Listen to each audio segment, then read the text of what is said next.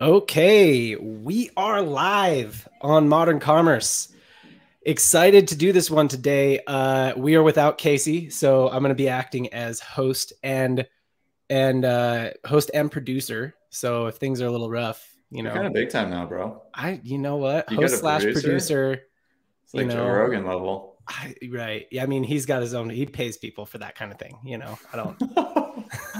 Oh man.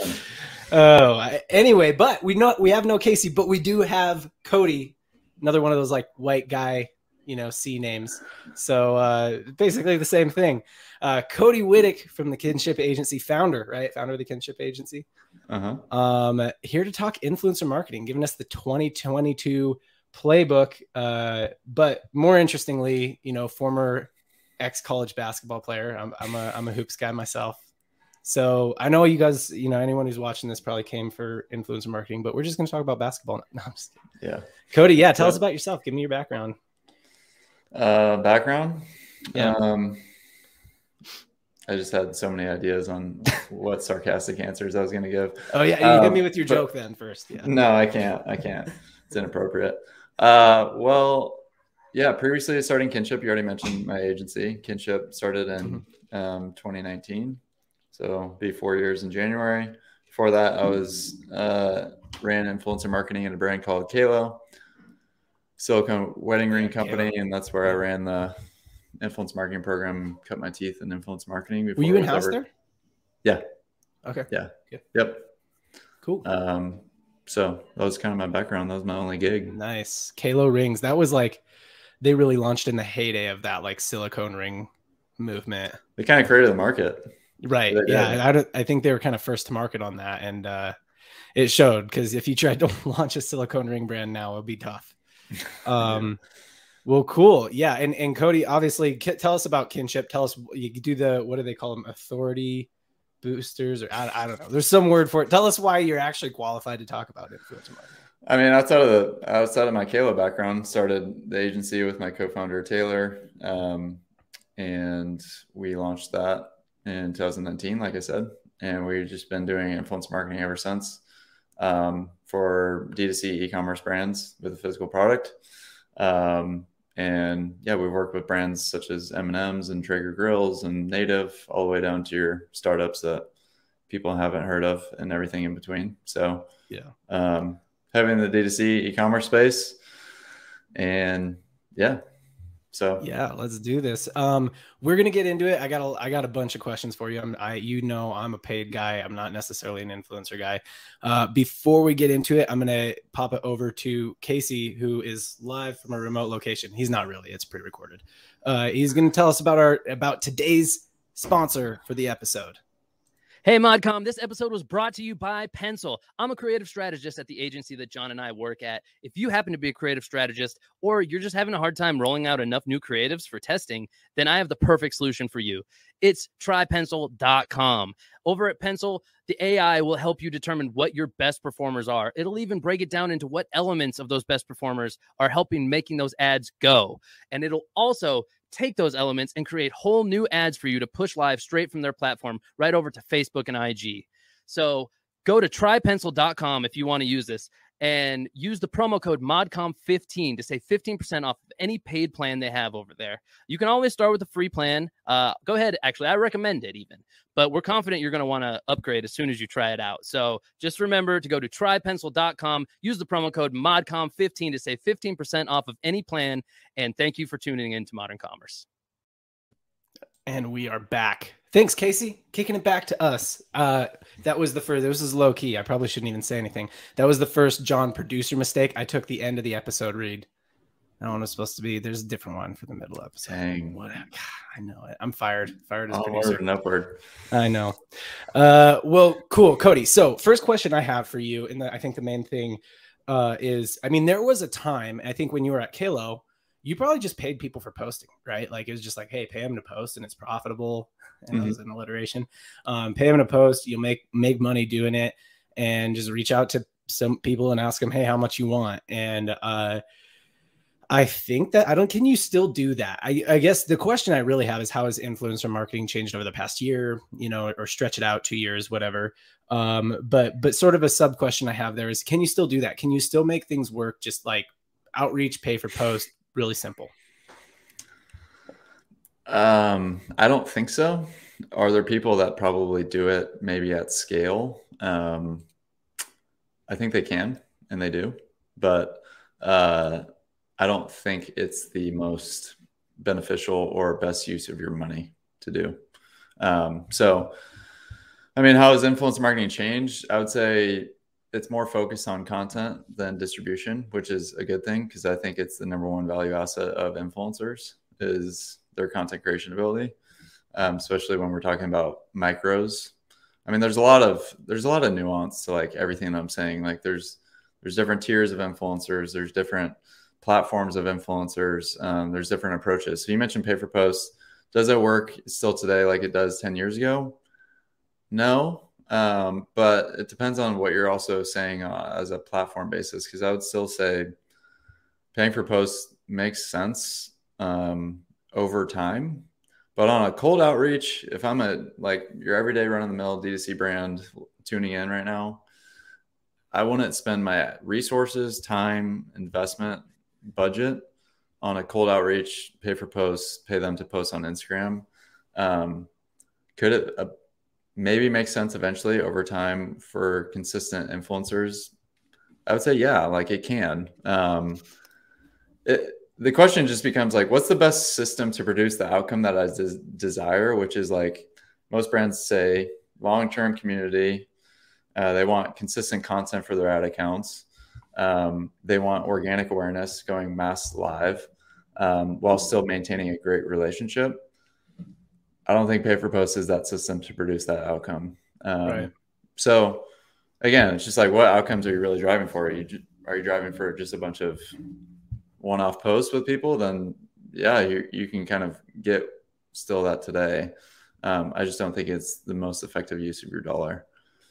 Yeah, no, and it's interesting having the pod, and I don't. Do you have a pod as well? I can't remember.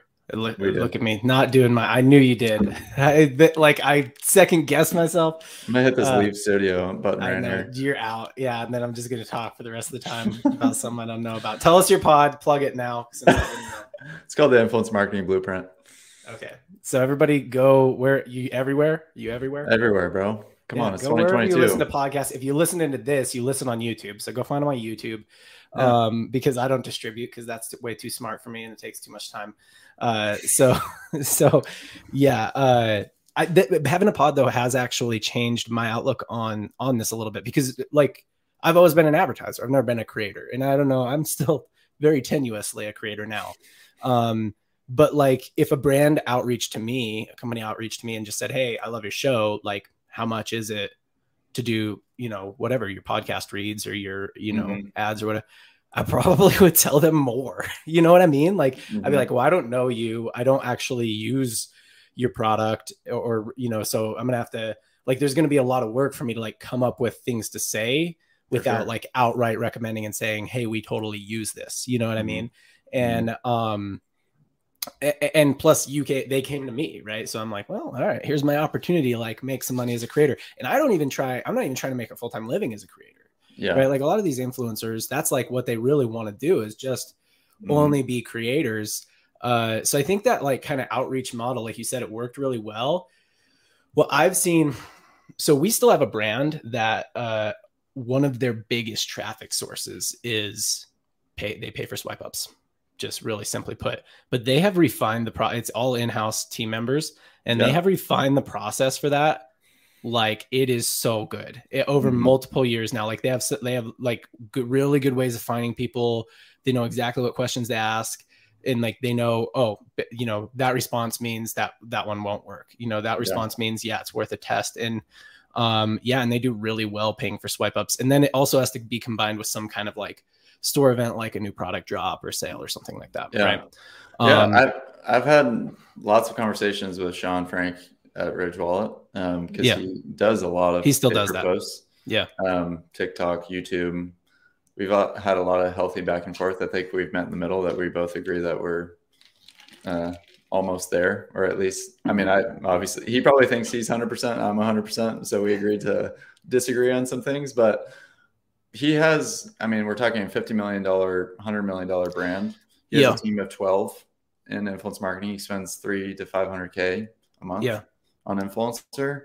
So I compare it to day trading a lot. Like when you, if you're just paying one influencer one time and expecting sales, you're worse than a day trader. Actually, you're trying to beat the market without actually, at least day trading on stocks, you have past performance to go off of. That influencer, you have no idea. Like, I mean, unless you have hundreds of data points of benchmarks from other influencers you've outreach to. But you still don't know on that particular influencer. Right. You still don't know on them for sure. So but when I think of Ridge Wallets, like if you're going to spend that much coin on influencer for pay for post, like you're almost becoming a diversified portfolio in some degree, where I can see how some of them hit. Yeah. But I'm sure there's a lot without knowing their numbers that don't. But they're afforded that opportunity because not everyone listening right now is a $100 million brand. Right. So and there's a weird mid-range sort of space in like direct to consumer, or there's like weird use cases where like some of, and you've probably worked with, you know, all levels or whatever, but like, if you're working with a Traeger grills or an M&M's, it's their objectives around influencer marketing are actually going to be like a little bit different than if you're working with a, let's say, sub $10 million e-commerce brand, direct to consumer native brand.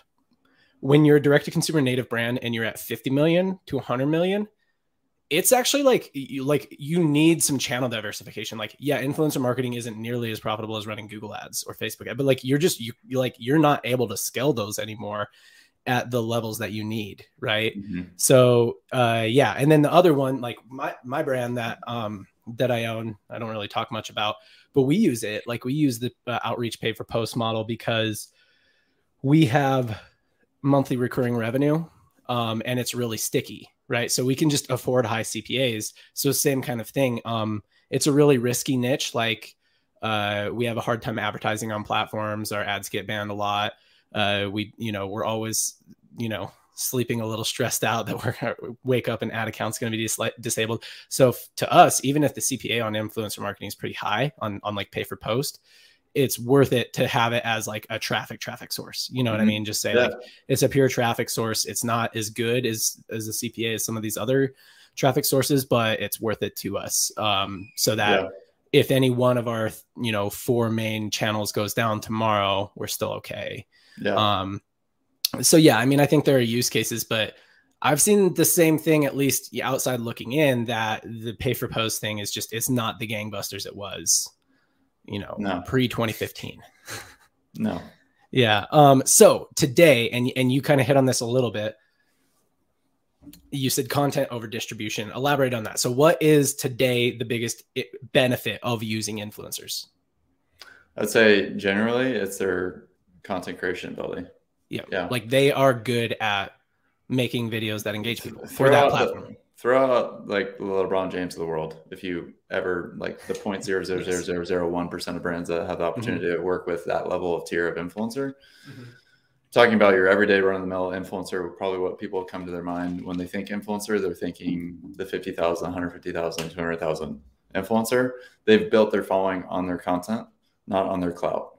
So they didn't get famous for something else, and then they just have followers because of that. Exactly. Yeah. So they weren't on The Bachelor. Right. Stuff like that, the easy one. So when I think of that, and then also just the way that we approach and think of influencers is because the content is the main value add. Not saying their distribution, their audience is not attractive. It's just lower on the totem pole than most people think. And so, you want to work with creators, influencers for that primarily. Not that there's other reasons, but generally from like overarching, that's their number one value asset. Right. So that's interesting because I think, I think that if you think about, so I think that maybe the question there is like, how do you find the right influencers? Right. Because, I think that what becomes hard of that, one of the nice things about the pay for post model is that it's very clear.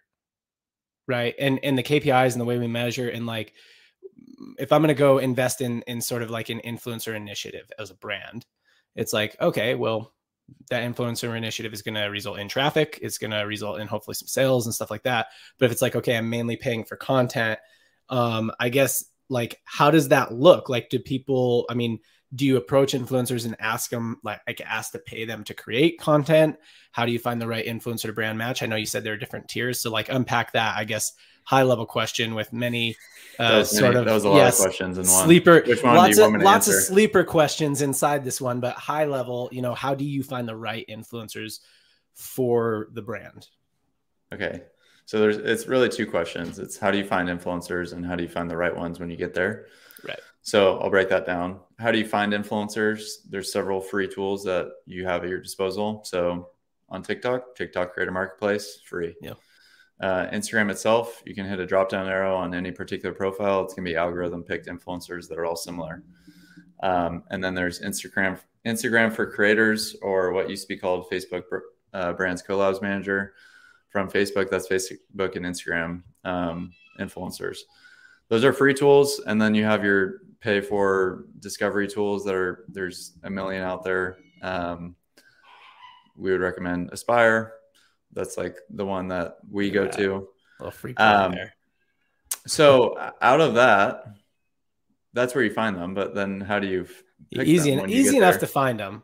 You know, I think Van Oaks, and you know, if you know Van Oaks, but he used heavy influencers back when he was like the CMO of Diesel Brothers or Diesel Power Gear.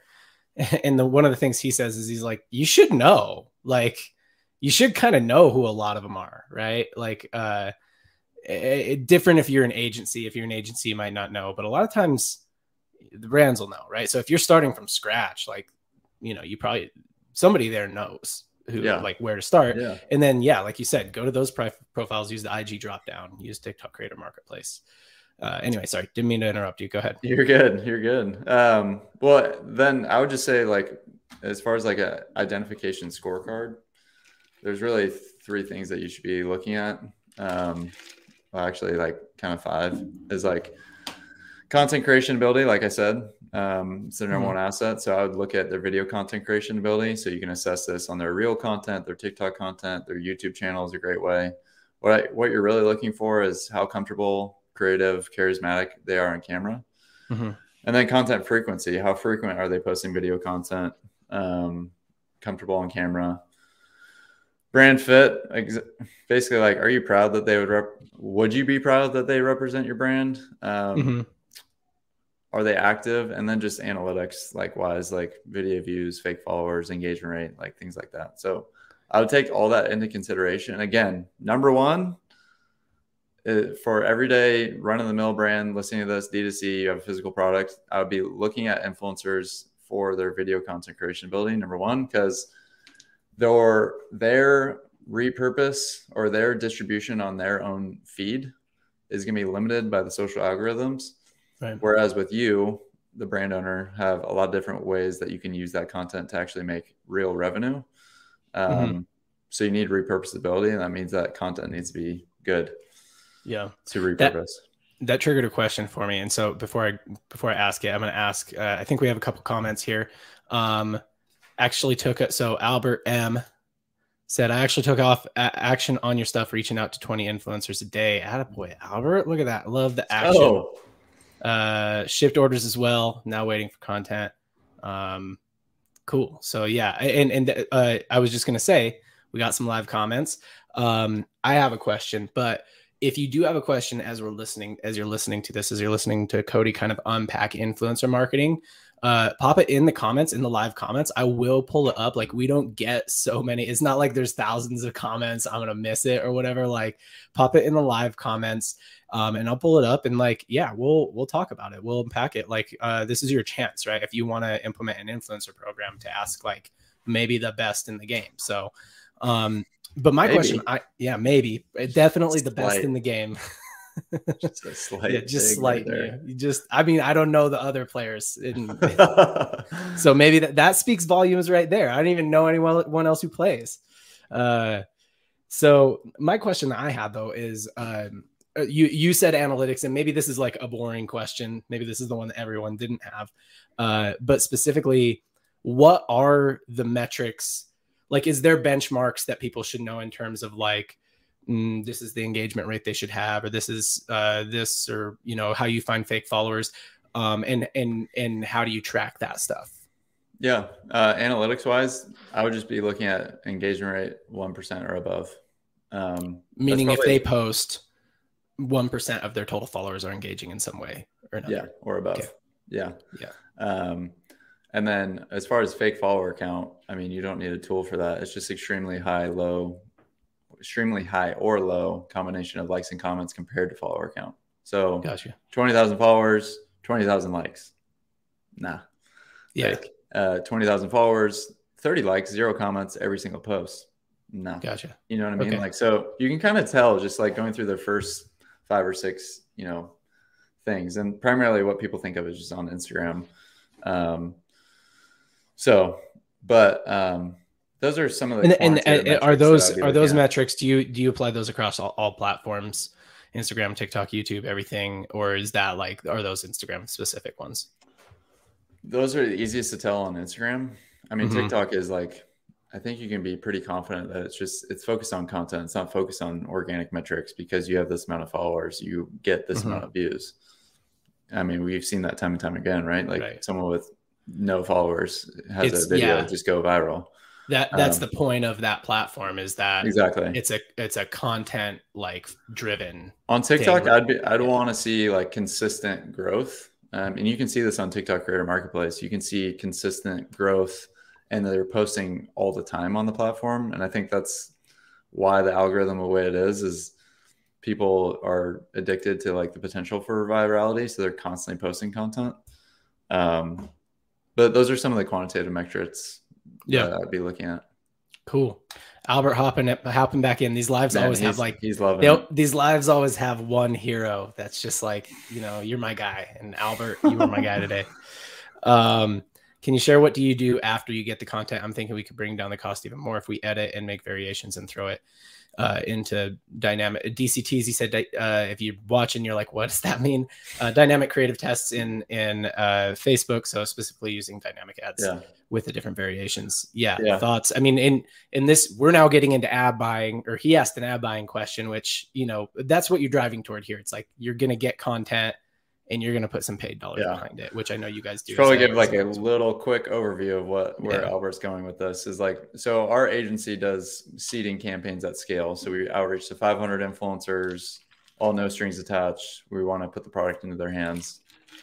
A certain percentage of them opt in. You want to see a minimum of 20%. Out of the 20% that get product, you expect 30% to post 2 or 3 times. So Albert's asking, okay, obviously he's not at our scale as an agency, but if he's going to reach out to 100 influencers, 20 of them are going to get a product, 6 are going to end up posting 2 to 3 times. That's 15 assets. I know this is like super quick math. So his question is, how do you get the content? What do you do with it?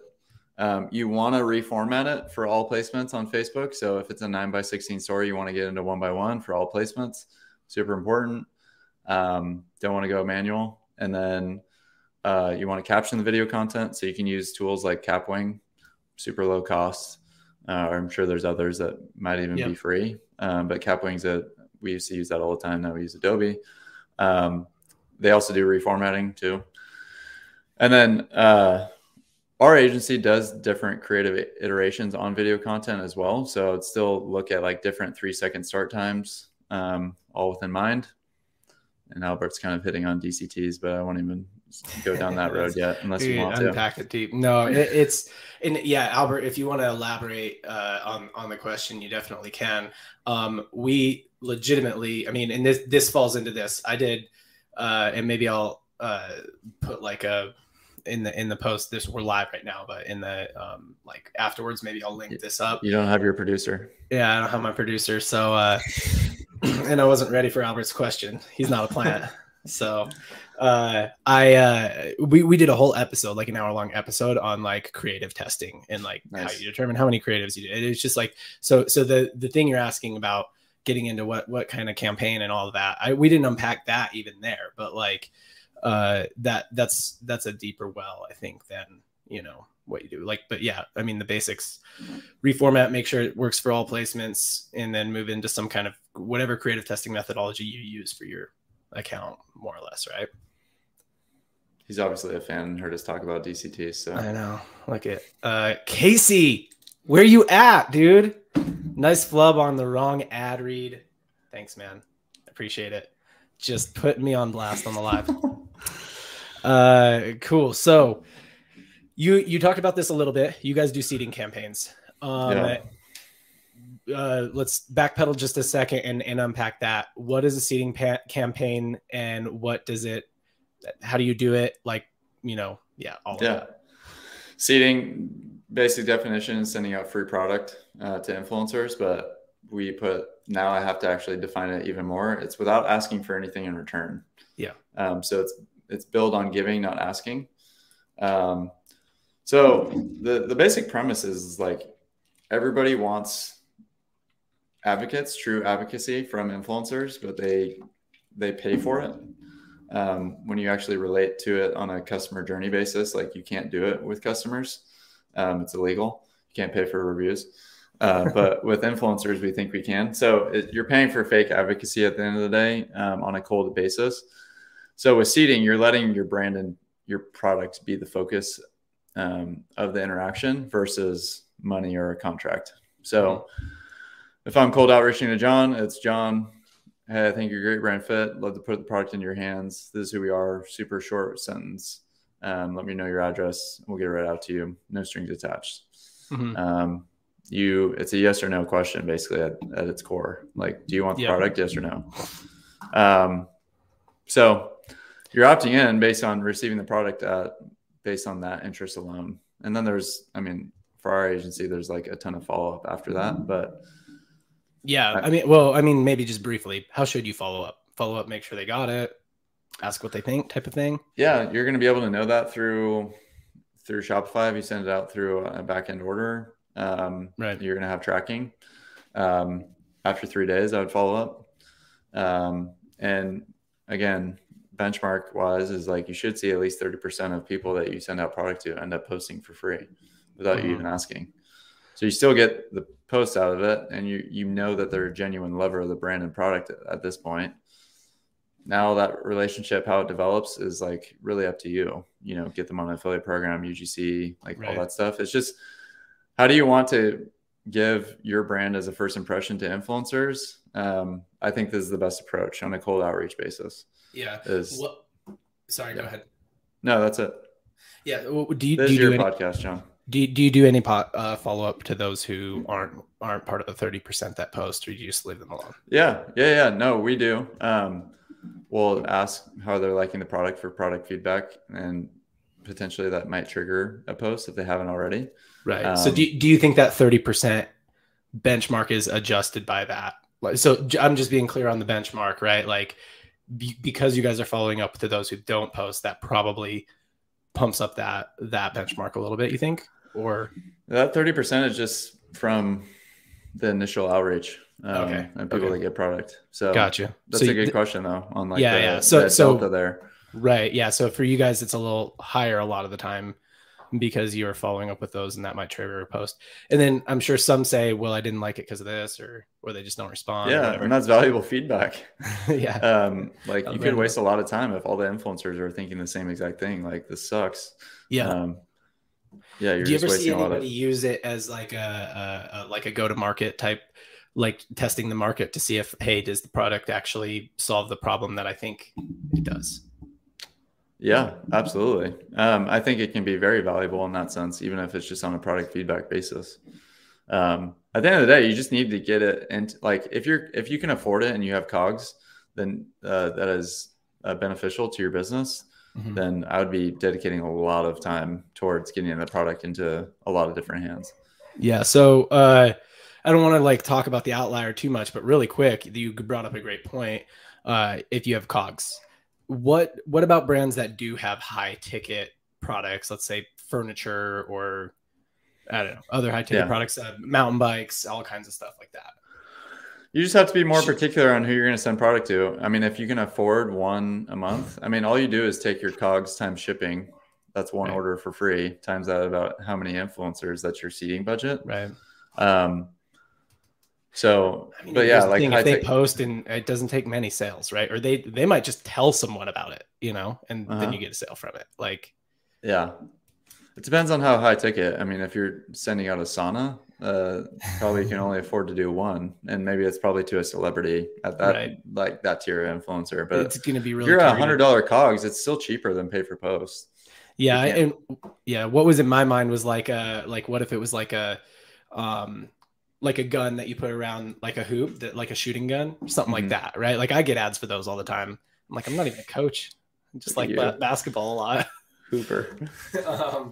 Like, yeah, let me just drop $5,000 on one of those. Put it in my truck. Anyway, yeah. So okay. So that's approaching influencers, that's seeding. Like, I think so at this point, you know, the full cost that you are into a campaign essentially is the cost of resources, right? So your team or agency, if you're smart and you're using Kinship, so them and the cost of goods sold and shipping. So there is some cost already, like, going in. But your sort of point here is that it's like you're not necessarily looking for an ROI on those 30% who post for free. What you're looking for is content, and to utilize that content to get better ad costs.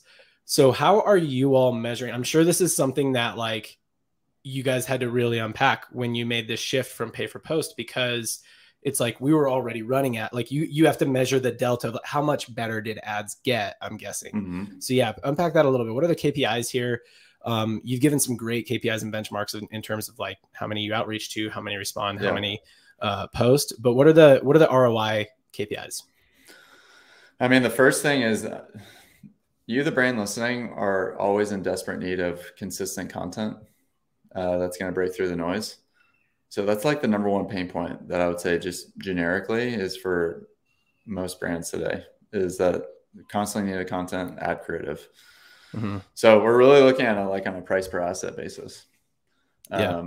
So if that's an interesting point. So you guys look at it compared to like, well, how much would it cost for us to go buy content from a shop or something like that? Yeah. Okay. Yeah. So I'm just looking at a price per unique asset basis. I'm looking at a price per asset basis. So that's really, I mean, if you have like $25 COGS and you send it out to 100 influencers, that's $2,500. But if you get 100 assets, like now you're like, tell me where you're getting a cheaper price per asset in the market. Right. And they're good asset. They're good and unique assets. Yes. You know what I mean? They're not cuts, iterations of the same thing. So that's really what we're looking at on from like a seeding basis, is just like, how does that price per asset compare to where else you're spending to acquire content? A production shoot, unique studio shoot, right? The Billows of the world, the in-house graphic designer. You're just comparing like how many hours does it take that person to create ads?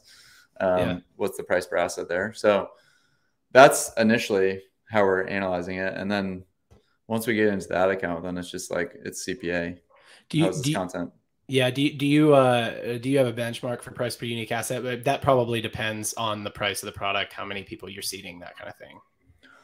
So that's probably a little less benchmarkable. I'd say like a generic. Well, I would just say compared against what you're getting in the market, like a generic, like high quality asset that you're going to pay for at a minimum is probably going to be like $500. Right. If you do like studio shoot type stuff. Yeah. We're getting like $60 to $120. That's including our fee. I mean, take out our agency fee, like you're in the 20s to 30s. Yeah, you're even making your own stuff and your own fees into there. That's interesting. So even if it's like a high COG item and it's $250 per asset, like this is now 50% of what you'd pay in other price places. Per unique. Do you guys in that calculation of price per unique asset? Oh, you probably can't do this. That's actually partially liquidated, which you can't even measure because it's not like when you send them that, you give them an affiliate link or anything like that. But some of them who do post, that probably drives some sales. So that $120 per unique asset is actually a little bit less because you've already liquidated a little bit. You probably haven't made a profit, most likely. But yeah, you've already liquidated a little bit. So that's an important thing to bring up. Backtrack in just a second, got to answer Albert's question, man. He's like the hero of the show. So you should have him on next week. I know. Just hit me up. Let's get you on here, man. Talking about DCTs and Charlie. He follows all the people I've had on. So do you indirectly ask them to post on the follow-up message? It depends on what indirect. No, we don't. We just say, how are you liking the product? And I think that's, yeah, you just want to be careful. Like you outreach basically saying, hey, no strings attached, no expectation for you to post. You can't follow up and say, hey, when you post, say these 3 things, or here's our hashtag to use when you post. So you gotta be careful. Cool. So in this, I don't have this. Well, I guess this is kind of a question. So how does this scale? But before we get into the answer of like, how do you scale this up? I want to talk about, because we've talked a lot about seed, you seed, you get unique assets, you put them in the ad account, you run ads, and then you just run an ad senator. But I want to ask, like, how do you extend the relationship with the influencer, right? So, hey, this person makes content that slaps, it kills it in our ad account. Like, how do we get more of this from them? Do you move toward like just paying them for content? Do you move toward making them an affiliate? Like, do you guys handle that part of the relationship, or is that kind of more brand side usually? We don't necessarily manage. I mean, we'll manage some of the messaging and inviting them to the affiliate program or things like that. But that'll be one next step. I just view seeding as the foundation. Yeah. You have your content that you're getting into paid media. And then after that, it just kind of builds up on the pyramid. So I think affiliate program just makes so much sense. You're not paying for upfront organic posting, but as long as you give them a commission that's motivating and you're constantly iterating on that, reward people for what they're going to continue to drive. You mentioned like the monthly UGC contract. Yeah, I would see like the people that are high performers, top performers, I would start to get them on monthly UGC. I would just completely let them be the creative director. I won't even give them a creative brief at that point. You can, I mean, if you're just starting to, you're starting to say like, oh, past success equals future success on a certain type of creative, which I don't necessarily believe. It might work for a little bit, but I would just be very open to pivoting quickly. So those are some of the next steps. So in a sense, like launching, growing the initiative and sticking with it snowballs, right? Because like there's an ascendance, right? It's like, seeding's at the base level of the pyramid, responding, like sending the product, people post, and then you're running ads, and then some of those ads do well, and then you're moving those people into a repeated contract. So now we have some proven winning influencers that are giving us content on a monthly basis. And then the longer you do that, the more of those you get, the more people you're sending, and you're still testing a lot of new and unique assets. So I'm starting to see the picture. I get it. There you go. Yeah. I mean, I think that's the advantage of seeding too, is like you're letting the cream rise to the top. The people that really love and rally around the product and produce awesome content get leverage in paid media, and they're probably going to be producing the most authentic content, and that's going to perform the best. And those are people you want to work with long term anyways.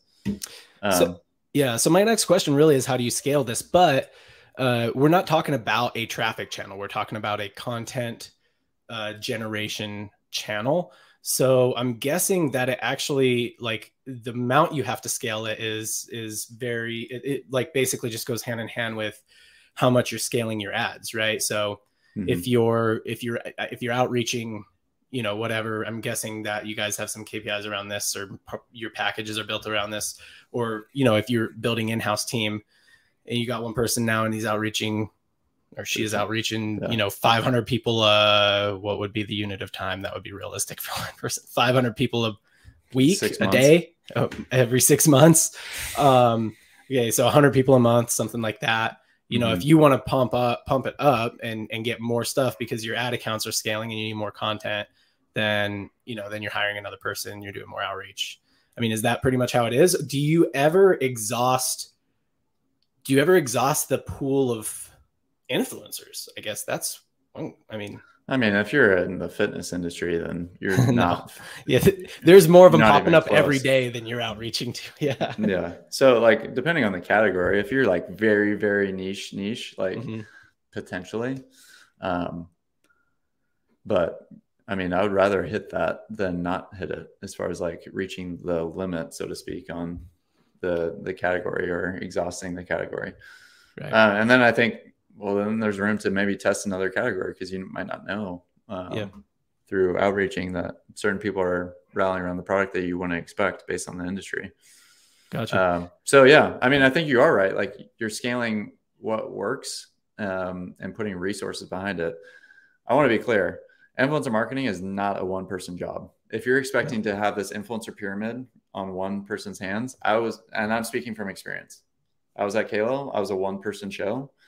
I could not do all those different things. So yeah, I was seeding, and then I was negotiating with big-time celebrity talent, and everything in between was kind of just like sporadic where I found time. Right.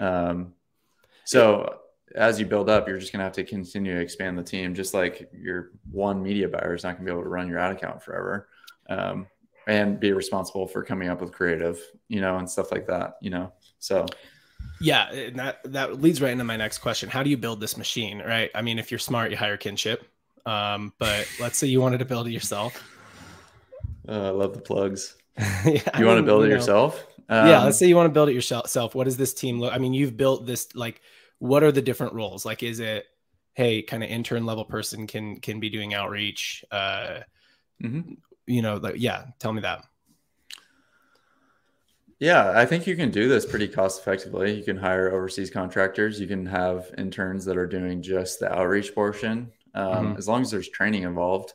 But I would say, like, there's certain things that can be automated through tools, like even outreach, like there's reply.io, or there's mail meter. There's all these different things that can automate email outreach to a degree. At the end of the day, though, it can't be completely automated. This is like a more human than every other marketing channel.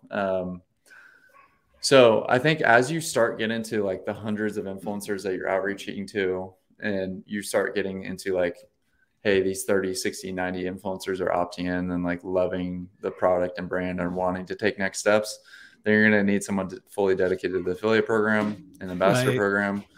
And that's probably like, you can start getting into like a 2 to 4 person team, and those don't even have to be full-time employees. But I would say like 1 to 2, especially as you scale, you're going to need a full-time employee to oversee the process.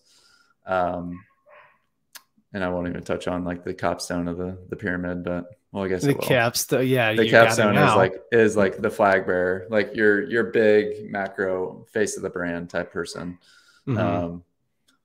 Someone that sticks the flag in the ground and says like, I'm going to represent Nike or Gymshark or whatever the case is.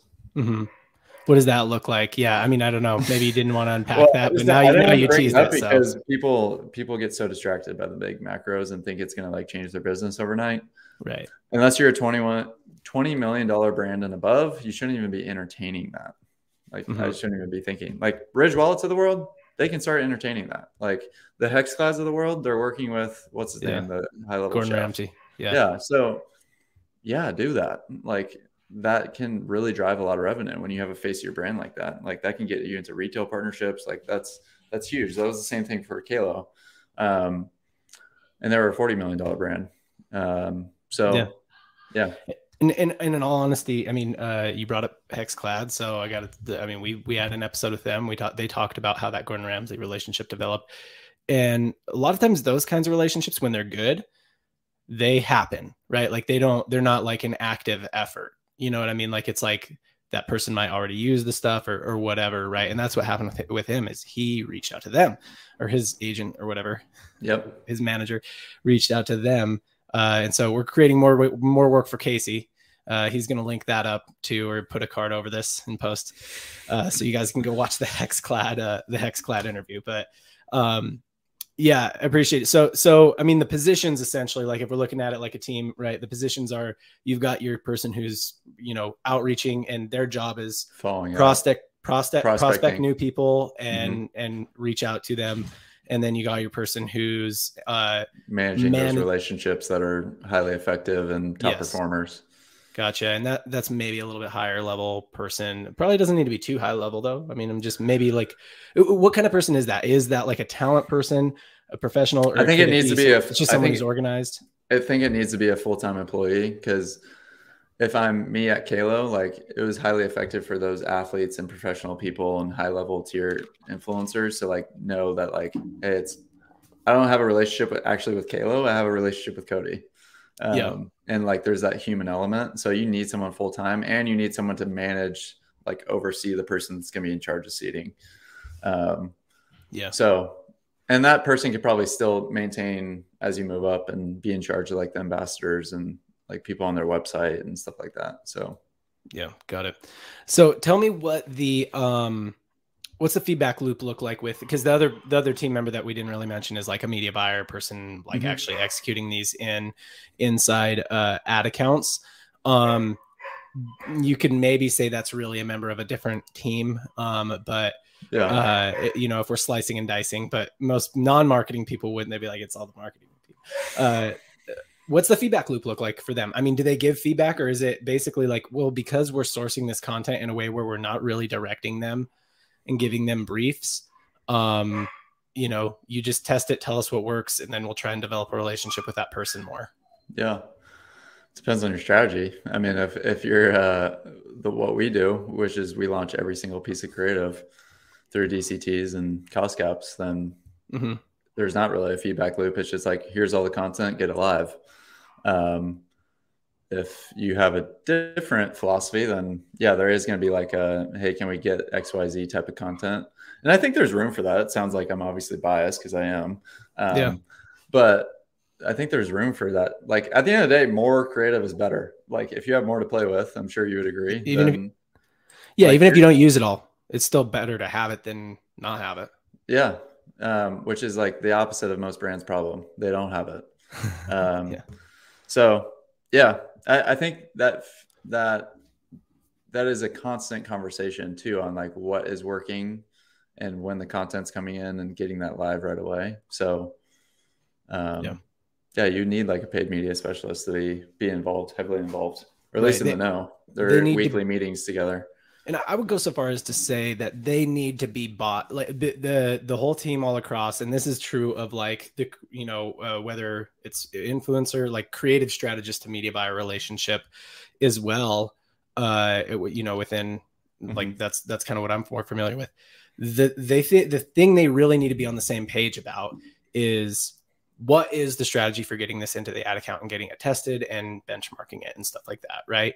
So if you hired a media buyer at Kinship and you're like, hey, as an agency, our philosophy is we test every single piece of creative and we use this kind of structure to do that. And that person was like, I don't really buy into that as a creative testing, like sort of premise. That just relationship wouldn't work. You know what I mean? Like they'd be constantly just doing something that they're like, this isn't going to work for this ad account. You know what I mean? And so it just wouldn't work. So that's the main thing I think, is that like those two need to be on the same page. And even if they're not on the same page, they need to be able to kind of come to the right page together. Right.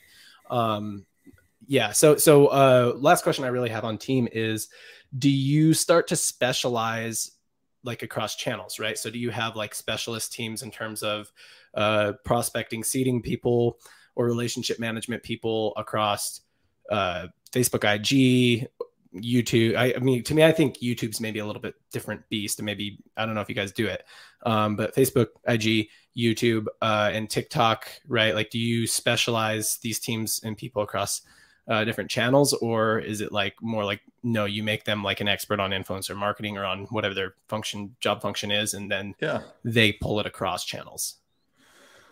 I think for most brands listening right now, you don't need to get like channel specific. I think just find the best people and try to get them the product into their hands and identify real advocates.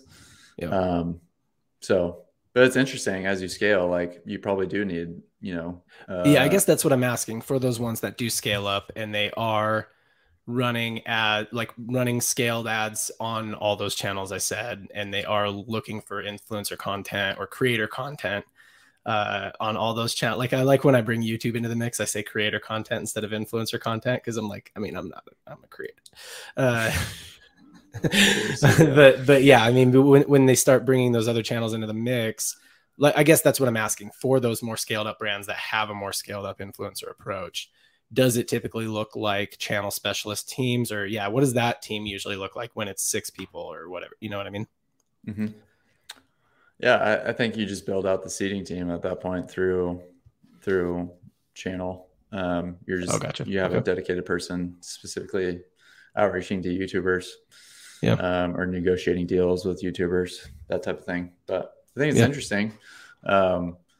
Again, is it generating real revenue for you? I think like the 3 ways you judge the channel is: are you growing the pool of people that love your product? Are you populating your content library? And then are you generating sales? Right. If all those 3 are yes, then keep investing. Yeah, keep going.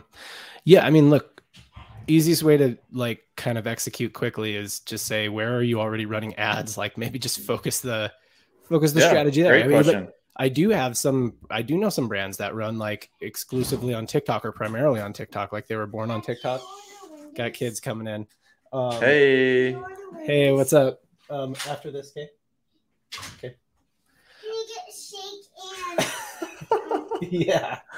After this, okay. And can I have those scissors also? Okay, bye. Didn't lock the door. Nice. Yep. Forgot to lock the door. Classic. Another one. That's not even, I can't even blame Casey for that. It's a remote podcast. Anyway, I think in terms of quick wins, like, just where are you running ads? Focus there and like start the influencer strategy there. But speaking of quick wins, if we're talking about, hey, somebody's watching us, we're 50 minutes in, they're deep at this point.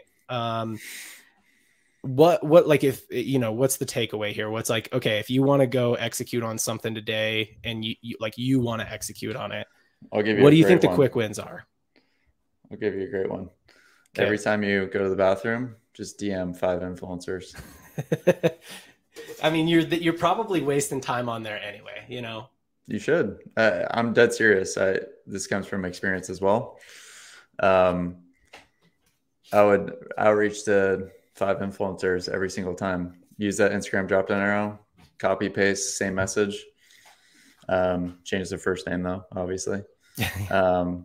On DMs and then emails too. Like you're going to eventually run into privacy restrictions depending on how many times you go to the bathroom in a day.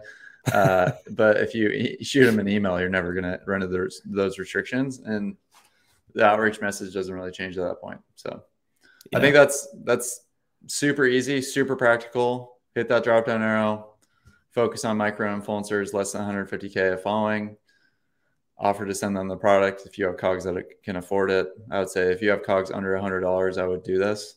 And you're going to be surprised on what content gets posted for free and how many influencers are actually interested in your product. And so nice. That's dude. Yep. Nice. Easy. Quick win. The game's bathroom simple. break strategy. The bathroom break strategy. You need a better name for it though. You're supposed to name your strategies like super cool. The number ninja, 2 strategy? The number 2. The number 2. I got a giggle. I got a giggle out of you. It did, yeah. I mean, it could be a number 1 if you're female, I guess. That's true. I feel like my wife just goes into the bathroom like whenever she needs a break from kids, Doesn't matter. I don't think she even needs to go. That could be that too. Break from kids strategy. Break from kids strategy. Yeah. Cool. So last thing before we head out here, Q4, it's here. We're 6 days into it, right? Yeah. I had to look at the date. 6 days into it. Anything Q4 specific, or is it just like, no, just like stay consistent with this? I've seen some of the threads that you post on Twitter. We'll link up your Twitter. Some of the threads you post on Twitter do have some kind of like nuanced differences for how you would execute for different kinds of brands and stuff like that. Mm-hmm. Anything Q4 specific that you think, hey, if you've already got some momentum and you're a little bit past the number 2 strategy, let's here, maybe try and mix this in. Right now, Q4 influencer rates are going to start getting incredibly hiked if they're not already. Because they know they're going to get outreach to, and people are going to try to take advantage of BFCM and holiday, Christmas, all that stuff. So I would seed people right away, and then leverage that content in time for BFCM. So it's just a ways that I feel like I'm beating a dead horse, but you're going to try to you're going to alleviate and be cheaper than pay for post. Yep. Front load your seeding efforts, basically. Yep. In And Q4. then if you are going to pay, then I think YouTube makes sense. Yeah. Just kind of like an evergreen type of channel. I just posted that thread today about like winning on an SEO basis, on an organic basis. Like it's going to be way, way more expensive. Just FYI, people. It is, yeah. And but it's interesting. Shorts is interesting, like to explore. So yeah, because they still live forever too, right? And yeah, it is interesting when like coming from the creator side on YouTube and having, you know, some sponsorship and stuff like that. No big deal. I do, you know, even if I'm taking the wrong spot, I still got the sponsor, at least today. You know, maybe not after this. Maybe I got an email in my inbox right now, but I think, you know, I think about it a little bit differently. I kind of think about things on like a CPM basis just because I'm a media buyer, right? And I try and make it like really worthwhile for my sponsors and stuff like that. But that there is consideration for that with any YouTube creator, that like this lives forever. Like, I mean, for example, we have our Purple Mattress episode that we shot 3 months ago. We interviewed the original like marketing team for Purple.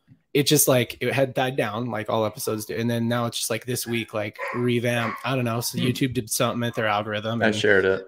Yeah, that's what it was. Cody shared it, and it's got 200,000 views in the last day. And you're welcome. Yep. Thank you. Yes. Give me those YouTube monies. But yeah, I mean, there is a consideration for that. So yeah, good call out. If you're going to pay, go to YouTube. All right, moving through here, the parting shot. I'm gonna call an audible, and I'm not gonna do the parting shot. I'm gonna do an analogy. Let's do a sports analogy. This is Modern Commerce. We do a lot of sports analogies for marketing and business here. So I'm sure you've got. I'm hoping you have some up your sleeve. You were a basketball player. You played hoops in college. Is there a sports analogy for business or marketing that you find useful, that you use a lot, or that you just like, I don't know, or I guess it could be something you learned in sports if you're like really struggling for an analogy? I mean, I think the one, I don't even know if it's directly at sports, but I mean, I guess you could say shoot your shot, like next play. Like next play was something that was preached to me all throughout sports. It's just like, if you have a bad play, next play. Like, and basketball is constantly changing. Next play, turnover, next play, great play, next play. Yeah. Like, so I think that pairs well with business owners is next play. Like, and if something doesn't work, you learn from it. If it did work, you try to iterate off of that too. Yeah. But no, and you know, I think it's funny. I'll hit one too, and I'll go basketball as well. I don't know if you listen to JJ Redick's pod. I don't know if you really get into basketball much, but JJ Redick has a podcast, one of the bigger ones of NBA players. And like, I think in like one of his first episodes with Dame, he talked about how he's like, there's only like 5 offensive actions we run in the NBA. Every team runs like 5 offensive actions, and that's about it. And it like, which is surprising for some like a casual fan that like, no, they all do the same thing. They all know what they're going to do. Yeah. And he's like, and then it's just whether you make your shots or not, right? Like whoever makes their shots that night wins. And I think that like when you hear the whole strategy, it's like, look, it's not complicated. Outreach to people, ask them if they want product. The ones who post it, take that, run it as ads, and then, you know, further the relationship with them. It's not hard. It's just doing the work every day. And it's same thing in the NBA. It's like, just run the actions, execute them right. Like if there's this double drag out action that the Warriors run to Steph, and like every team knows it's coming, but he scores off it like 8-10 times a game, right? Like it doesn't matter if you know it's coming. You still have to like cover that. You still have to play defense against it, right? So execute.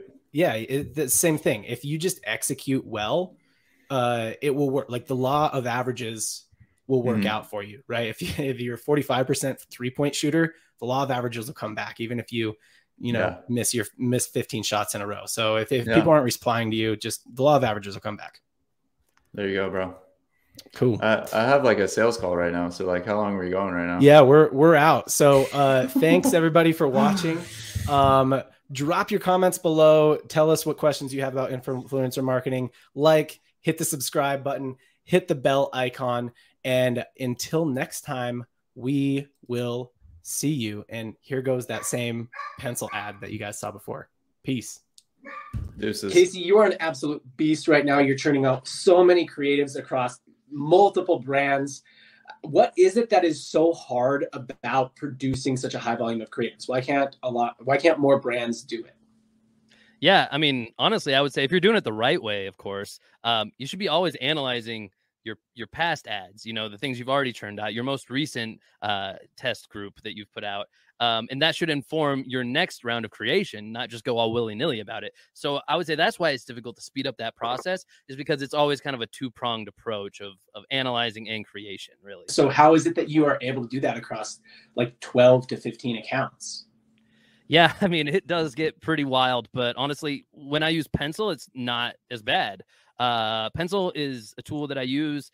It's got AI that'll help determine what my best ads are. It'll even break it down into the best elements of those ads. And in that platform, it'll automatically generate new ads for me to launch, and I can push them live straight from the platform into Facebook, IG. It also works great for other platforms as well, like TikTok, whatever you're on, really. If you sound like me and you're always in the weeds with your creatives, use our promo code. Go to trypencil.com, use promo code MODCOM15. You'll save 15% off on any paid plan. One more time, that's trypencil.com, MODCOM15. Save 15% off any paid plan they have there. And back to the show.